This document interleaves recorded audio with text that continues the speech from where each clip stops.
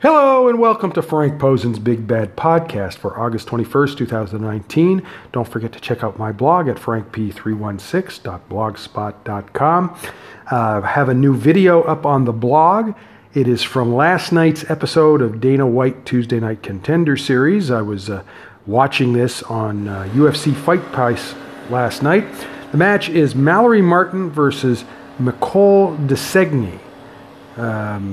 And it's at flyweight. Now, I recall seeing Mallory in Invicta, though she wasn't memorable. She's okay, but nothing special. I mean, she's from Colorado. Her boyfriend, Darren Wynn, is a UFC fighter. He fought last weekend.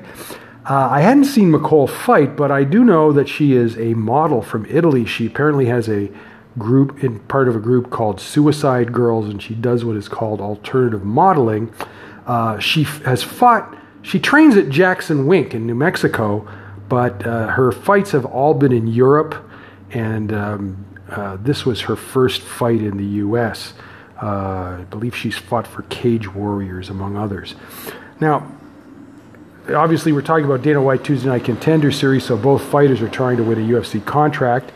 So after watching this fight, I kind of wonder if matchmakers Sean Shelby and Mick Maynard ever saw Micol fight, because she was terrible. Okay, Mallory won the fight easily. I scored at 30-27. I think if she had got a finish, she might have been able to get a contract, but she just didn't. She mostly controlled the fight on the ground, and so she had a lot of ground control, but she wasn't able to do enough to earn a contract. The problem with Micol is, to me, she seemed like she wasn't very experienced. Okay, and in a lot of cases, what she was doing is telegraphing her punches, so it was easy for Mallory to avoid them. There was an overhand right that she kept throwing, but she didn't land it very often, like once in a while. And she also tried things like spinning back fists and stuff like that. She didn't look very good. I don't know what the hell they saw in her. I mean, I understand that she has an exotic look and she's marketable because she's a damn model, but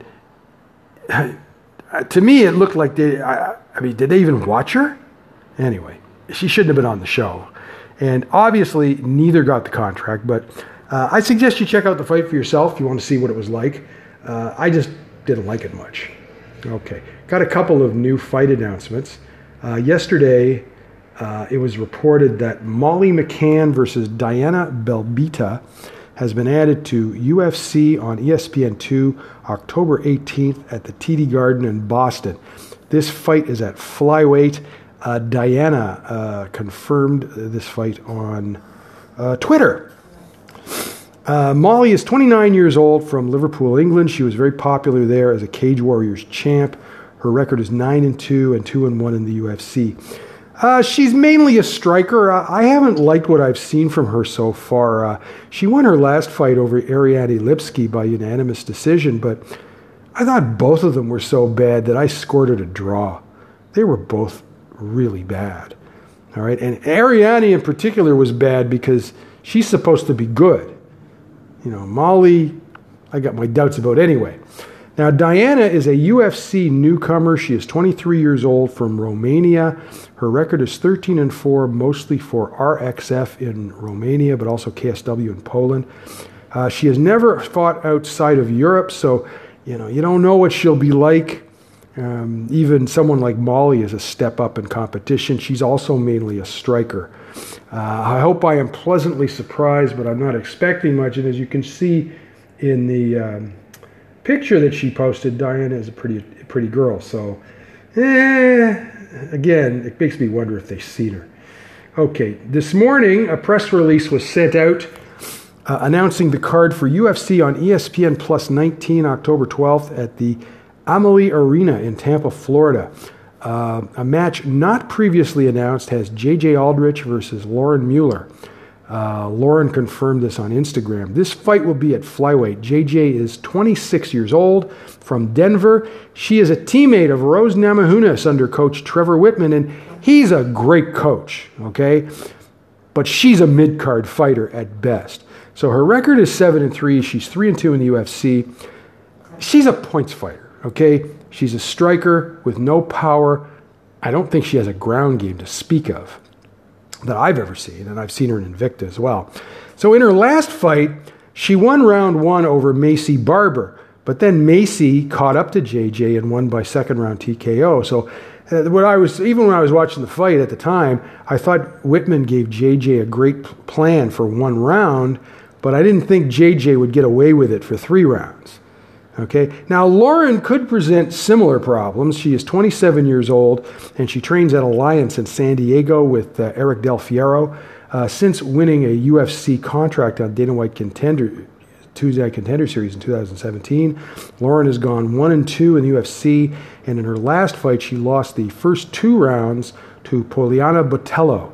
Now, Lauren scored a knockdown in round 3, and she had a chance to finish the fight, but she followed Poliana to the ground, and Poliana was able to kill enough time to survive, and so she won the fight.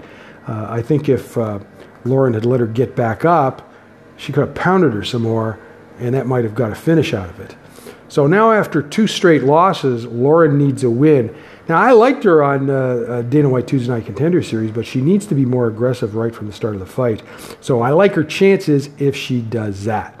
Okay, that's about it for today. Again, don't forget to check out my blog for that video, frankp316.blogspot.com. Nothing happening this weekend. The next UFC show is not this weekend, but in 2 weeks. The weekend after that, August 31st in China. You know, it's Jessica Andrade defending her strawweight championship against Weili Zhang. So that show, by the way, starts at 3 a.m. in the morning. So that's an early morning for me.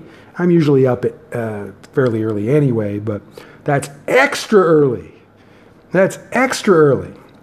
So if we have some more fight announcements or stuff like that, I may very well do a podcast, but I don't know if that's going to be the case. But I'm not expecting to do anything until next week. So if you have any questions or comments about this podcast, or you want to say hi, you can do so at Anchor's voicemail. And if you want to subscribe to the podcast, you can do so at Google Play Music, Google Podcasts, iTunes, and Spotify. Have a good week. We'll talk to you later.